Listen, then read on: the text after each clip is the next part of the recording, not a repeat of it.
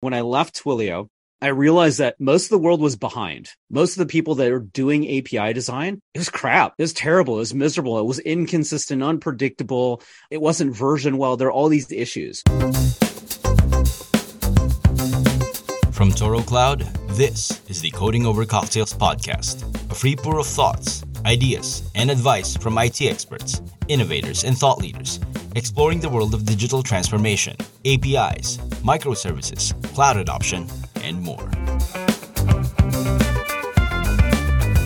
Welcome to episode 78 of Coding Over Cocktails. My name is David Brown. Our guest for today serves as the product team of ngrok, helping teams launch their systems faster and easier than ever before. Previously, he served on the product team at Okta, working on identity and authentication APIs. He was also an early developer evangelist at Twilio and worked to answer the ultimate geek question at the Library of Congress. His underlying goal is to get good technology in the hands of good people and do great things. In his spare time, he writes at CassieSoftware.com and shares his experience of a lifestyle change living amongst the trees. He is also the co-author of A Practical Approach to API Design. Joining us today for a round of cocktails is Keith Cassie. Hi, Keith. Great to have you on the show. Great. Thank you. I sound quite impressive when you read it like that. I love it. A bio is intended to sound impressive, so it has the intended consequence. That's good. And it should do as well. You've had amazing experience and a great new role at ngrok, and I want to talk to you about your book as well. So let's first of all start talking about your role at ngrok. It's a fairly recent thing, right? Yeah, I guess I've been there about 11 months now. So yeah, relatively recent. And what is your role? You're evangelizing the product and educating the market? Yeah, so I'm on the go-to-market team. As of this moment, I'm a third of the overall marketing team.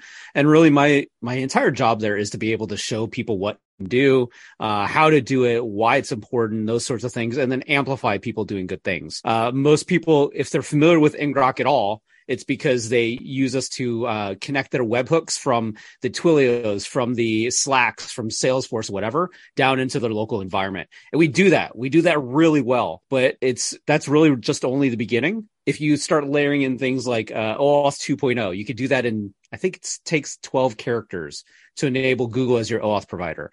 You could do IP restrictions. You could start doing webhook verification. You could do so much more stuff that, frankly, people aren't aware of yet. And so it's my job to go out and talk about it.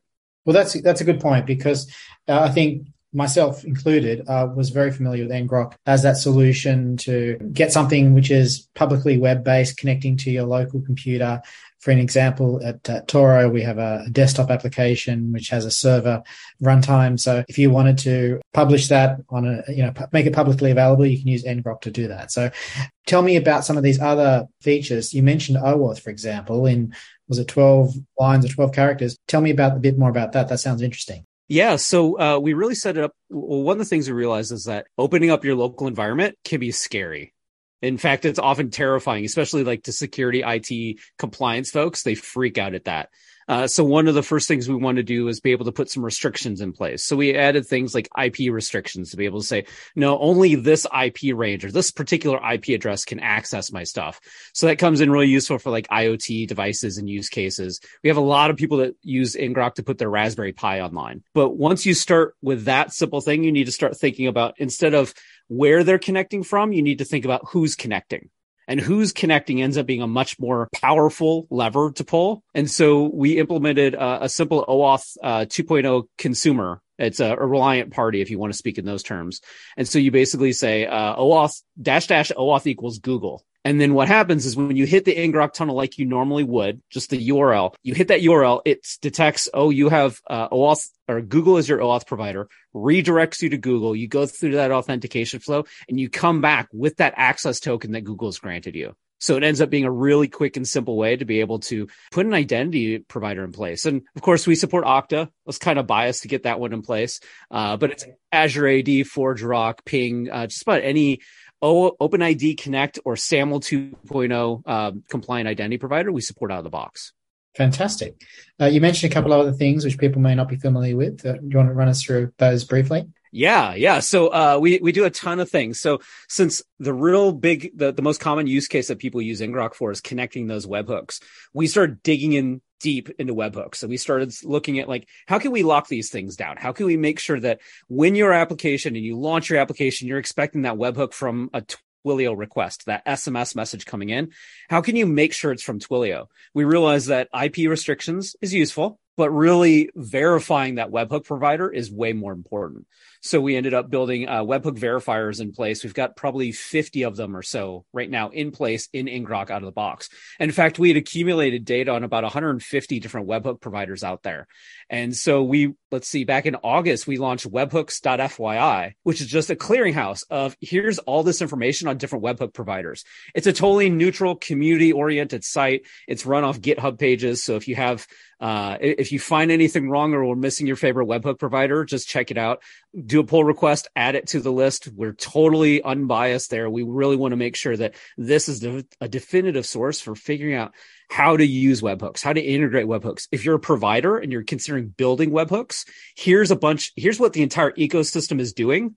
So you can decide which capabilities you want to blend in with. Like, do you want to look more like Twilio and their approach, or do you want to look more like Slack and their approach? That sounds like a really good resource. What was the name of that again? Webhooks.fyi. .fyi. Okay. Yeah, it's a great resource. We've gotten some great attraction out of it. People love it so far. We're happy about that. I'm looking at it right now. So you mentioned that you added, for example, with webhooks, you want to authenticate that the request is coming from the provider itself. And so you've done that with a bunch of providers, for example, Twilio. So how are you, authenticating that the request came from Twilio? Yeah, so most webhook providers provide some sort of hash in the header itself on the request. And so you can go ahead and you can pull out the hash, and then we do that on our side. So the way ngrok works is when you have the local agent running on your machine, you use that to open a tunnel to our cloud. And then on the cloud, that's where we put those enforcements in place. So we go ahead and we dissect the header, we hash it properly according to HMAC, whichever hashing algorithm they use. We validate it. If it validates, great. We pass the traffic onto your app. If not, we drop it in the cloud, and it never sees your network. Perfect.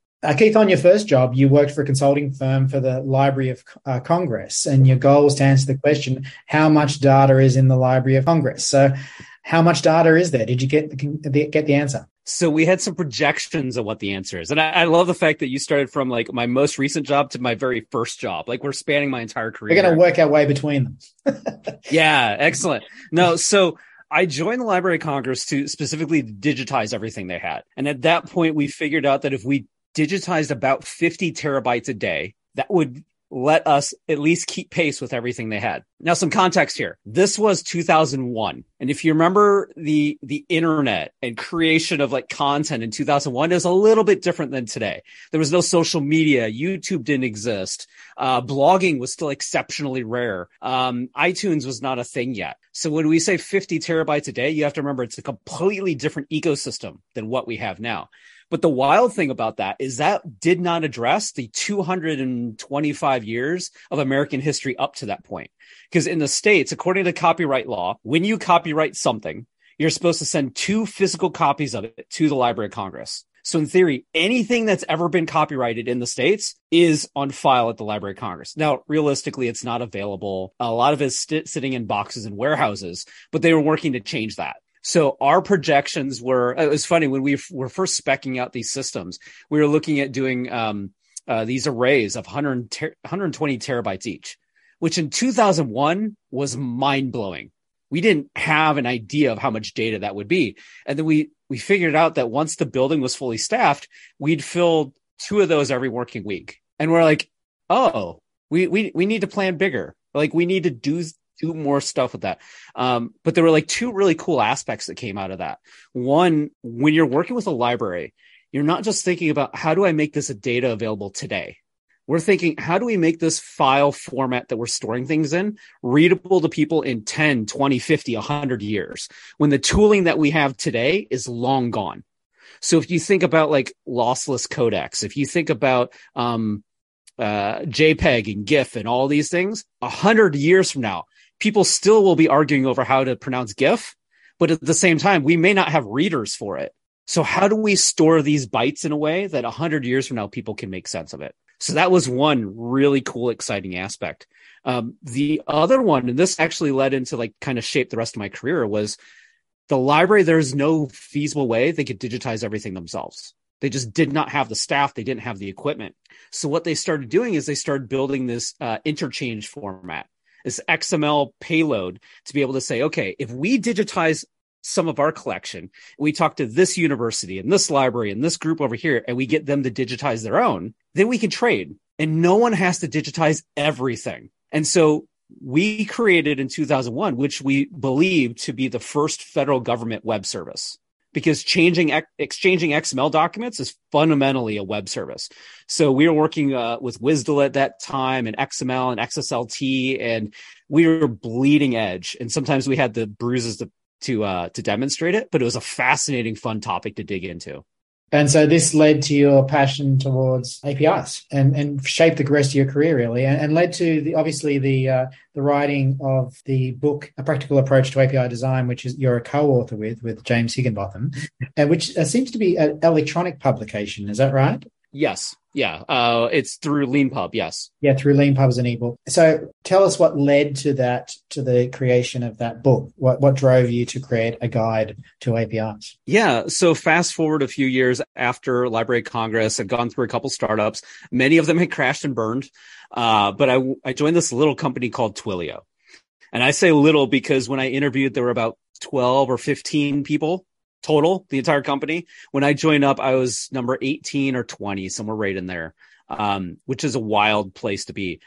But one of the things that Twilio did better than anybody else, and a lot earlier than most other people, was their API design, making sure that it was consistent, that it was understandable, that it was logical, that it was predictable, so that a lesson learned in this portion of the API could apply to that portion of the API just as easily. And I spent a lot of time helping people sort of figure out their APIs. And when I left Twilio, I realized that most of the world was behind. Most of the people that were doing API design, it was crap. It was terrible. It was miserable. It was inconsistent, unpredictable. It wasn't versioned well. There are all these issues. So I realized pretty quickly that I was in a special place. I had a special understanding that most people didn't. So partnered up with James through a mutual connection. We decided to just document what we were seeing and what we were detecting as the best practices, and sort of surveying what was out there, and at the same time trying to provide some direction on where people could go with it. Yeah, so you've written also about design smells, which is, as the name implies, something's not quite right. So what are the design smells that you've discovered, those things where you said most people suck at it? So what were the indicators for that? What of bad API design? Yeah, I'd say probably some of the first and most impactful ones were just poor naming. You know, it's what's the saying? In computer science, there's two big problems: naming things, cache invalidation, and off by one errors.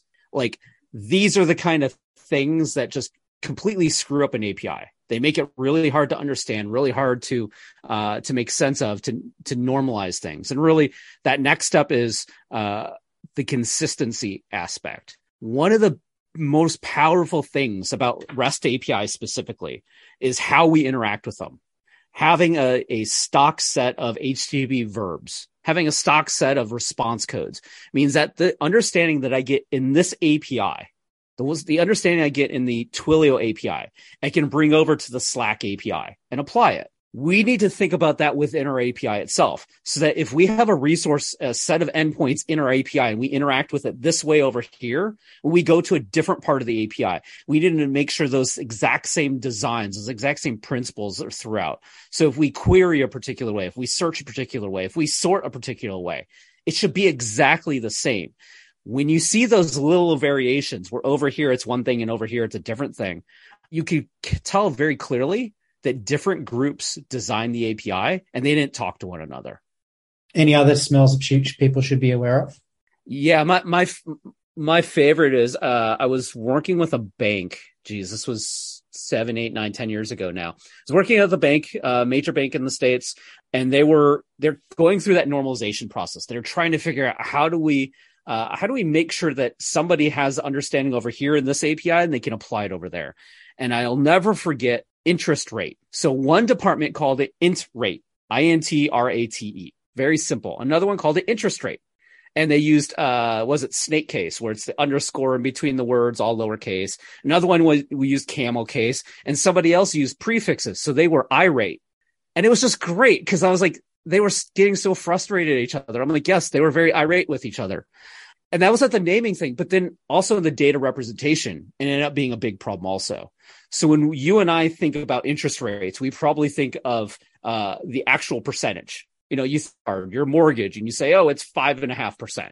So we think 5.5, and we just naturally round it off to, not a whole number, but a number. Some departments thought of it as a percentage or a decimal. So they represented 5.5 as 0.055.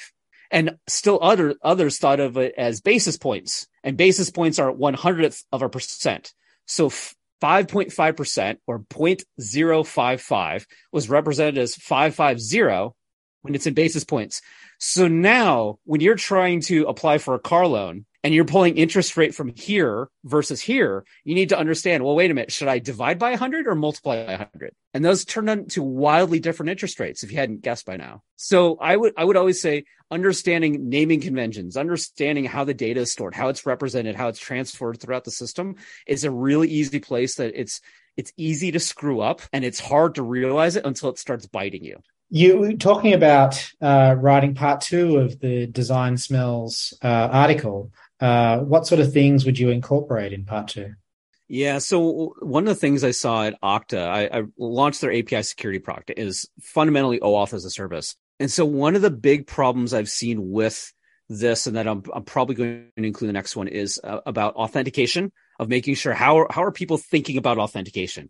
Is it header based? Is it tokens? Is it URL extension, like the parameters on the URL? And then once you get past authentication, how are they thinking about authorization? So is it just simply you have access or you don't? Do you have fine grained access? How is that represented in terms of the API? I was recently playing with the Zoom API. The Zoom API is exceptionally well done. I was very pleasantly surprised. It's OAuth 2.0, which is a particular surprise, but then their fine grain authorization through the scopes is fantastic. I was able to get started and be able to grant really fine grain access to my applications in no time. So I think those are two big things. And then I'll probably attack webhooks. Webhooks are my current fascination with, webhooks.fyi and how people are representing it. And it's frustrating right now how many organizations don't put any sort of authentication or even verification on their webhook. So you get this request that claims to be from the provider and you don't know. It's more common than it is not. I would think that you don't get that hash in the header to authenticate the request. It's surprising. And speaking of which, you did mention that back when you started in with Twilio, I think it was around 2011, they were doing API design particularly well, and you realized that most people suck at it. We're 10 years since then. What evolution have you seen in not only clearly the adoption of APIs has been astronomical, but in terms of the design and implementation and trends, what have you seen since then? What have you observed? So I think the tooling is magnitudes better. It's some of it's frankly wonderful. Some of it still needs some work. Some of the specifications like Open API spec is great. You could do a lot of things and express a lot of things with it. And then you start getting into the tooling that can actually consume Open API and to generate SDKs or generate portals. I think that's come a long way. And I love those aspects of it. And I love the fact that as we're normalizing around a couple different standards, the creativity that goes with that. I'd say probably the gap is we have more and more tooling that is frameworks for quickly generating APIs. So I was working with a group probably about a year or so ago, and they said, oh, well, our framework, we just tag the methods we want open, and then our framework will go ahead and generate all the endpoints for this. And I said, okay, well, that's great. That will get you a rough draft of things, but you really need to apply some design on top of it. If we think back to being like a web designer, there was that era of time that every website was bootstrapped, right? You remember that time, and every website looked exactly the same. It had the same navigation, the same everything. It drove designers up a wall. Now it got rid of the worst stuff. Like the bottom level of like, this is a terrible website design. A lot of that stuff disappeared because the minimum viable design was a lot better. But at the same time, it wasn't really a design. It was just the default scaffolding. And so I think right now, the problem that we have in the API space is we have a lot of people using that default scaffolding and then shipping it. And it's really not a design. It's It's probably not terrible, which is a good sign, but it's not well thought through. And when you're talking about that, can give me a specific. Are you talking about, like, for example, you mentioned with Zoom that you could have authorization on the scope of the API. So, what sort of things are you looking for, taking from a machine-generated scaffold to actually implementing some design considerations? What would be the leap between the two? So I really think of it as a ingredients versus a recipe. So if you are tagging individual methods within your controllers and opening those up to the world, you've got some really good ingredients. But a recipe is when you start putting them together in a particular order and you start accomplishing something with it. So I was like thinking of a really well-designed API supports some workflows. It says do A, do B, do C. Now you've got the result you want. And so it's really that beginning to end. And to do that well, you need to understand the use cases. You need to understand what is your API good at? What are people using it for? How are people using it? What's the context or the situation that they're using it in? Now that you know that, then you can sort of optimize for that or build a happy path that takes advantage of all those capabilities, like very sequentially, very simply, and you can make a wonderful recipe out of it. Obviously you need to talk to the consumers of your API to understand those things as well. What are you finding? You mentioned, for example, Open API. One of the frustrations I have is, whilst that specification has been around for a number of years now, very few companies actually publish an Open API specification. You might be lucky to get a Postman collection, for example, but if you want to consume and scaffold their API with machine generation services, getting one is difficult often. What sort of frustrations do you experience with, and I'm talking about, the largest companies publishing some of the largest APIs in the world, still fail to do the basics, as I see it, in terms of making their API discoverable. What sort of frustrations do you experience? Well, I personally suffer that frustration because at ngrok, we have not released our Open API specs yet. We've got some rough drafts that we flowed past some people, but we haven't formally released anything yet. But yeah, I'd say that's probably the single biggest problem, is that most organizations believe if they have a developer portal or a relatively simple documentation site, that's sufficient. And for a lot of people, that is. But sort of, if you don't have the capabilities, if you don't have the tooling, or I think the best way to phrase it, if you don't have things in a way that people want to consume, they're just not going to adopt it. They're not going to consume it. And so in some cases, that's going to need just simple documentation.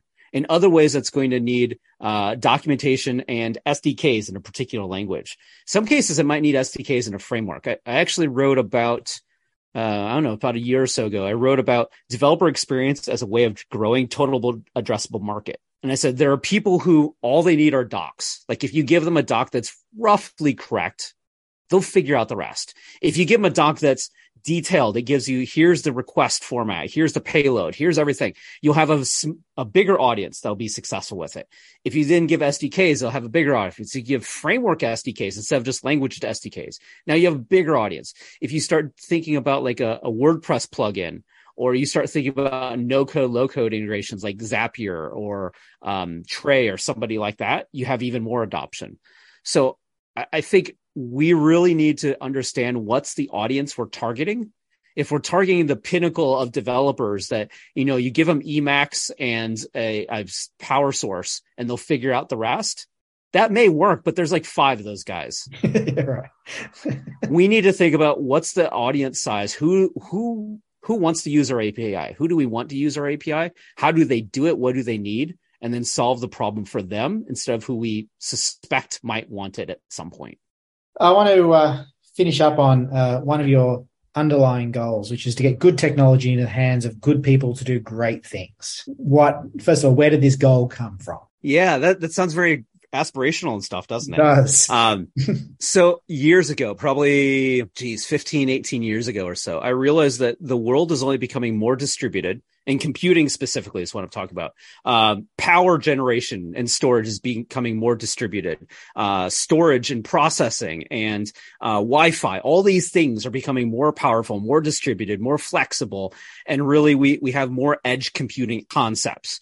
And so really what I wanted to do is say, if we take that premise to the logical end, what does it look like? So I joined Twilio initially because I said, okay, these edges are going to have to be able to communicate. APIs is how they're going to do that. So that made sense. And I really pushed to try and get APIs as a thing. And obviously thousands of other people were doing the same thing. And then I got deep into that and I said, well, the next thing we need to do is we need to be able to add security on top of that. So that's why I joined Okta. And I really said, okay, we need to be able to secure those connections as they're communicating. And then I left Okta last year and I realized that the next layer is actually the deepest layer. And that's just fundamentally connectivity. These things can't communicate. They can't communicate securely if they can't connect. So that's why I joined nGrok. So when I think about great technology and great concepts, I think about how do we take all those edges? How do we take that processing, that storage, that compute, that power generation, all those edges and make it work together in a way that's productive? So I really think in terms of those things. And when I think of great things, I think of basically anything. I really don't have a concrete specific thing there. I have solar on my house. So I do all kinds of energy monitoring. I've got, people building all kinds of crazy systems to be able to monitor things and understand here's how these things interact. So I really want to be able to make sure that the stuff we have can connect. It can connect securely. It can communicate. It can interact. And hopefully, as an overarching goal, everything works better as a result. We'll see if it gets there, but I'm hopeful. You got to have the goal. You created a YouTube series on your experience of your tree change. What instigated the tree change? Yeah. So let's see. I was a city boy. I lived in Washington, D.C. for 10 years. I worked in politics and different industries over there. I spent 10 years in Austin, Texas, which was wonderful, but it was still a city. Early last year, late 2020, early 2021, I decided, you know what? Let's move to the woods. So convinced my family, let's move to the trees. So I started a website which has very little on it, Geek Among the Trees. And I figured philosophically, we've all hit that moment where we're debugging that thing. We're pounding our head in the wall. We're so frustrated. We're angry about it. And we want to take our computer and throw it out the window and go live in the trees. So I decided to kind of do that. But what it's really taught me is that when I got out here, I realized I had no skills whatsoever that actually translated to keeping somebody alive. I had awesome API design skills, but I didn't know how to grow vegetables. How remote are we talking about? Like when you're talking about, growing vegetables and survival, like how remote are you talking about? Yeah. We have water. I call this 21st century homesteading. I mean, I've got solar power. I've got Starlink. I've got a Roomba.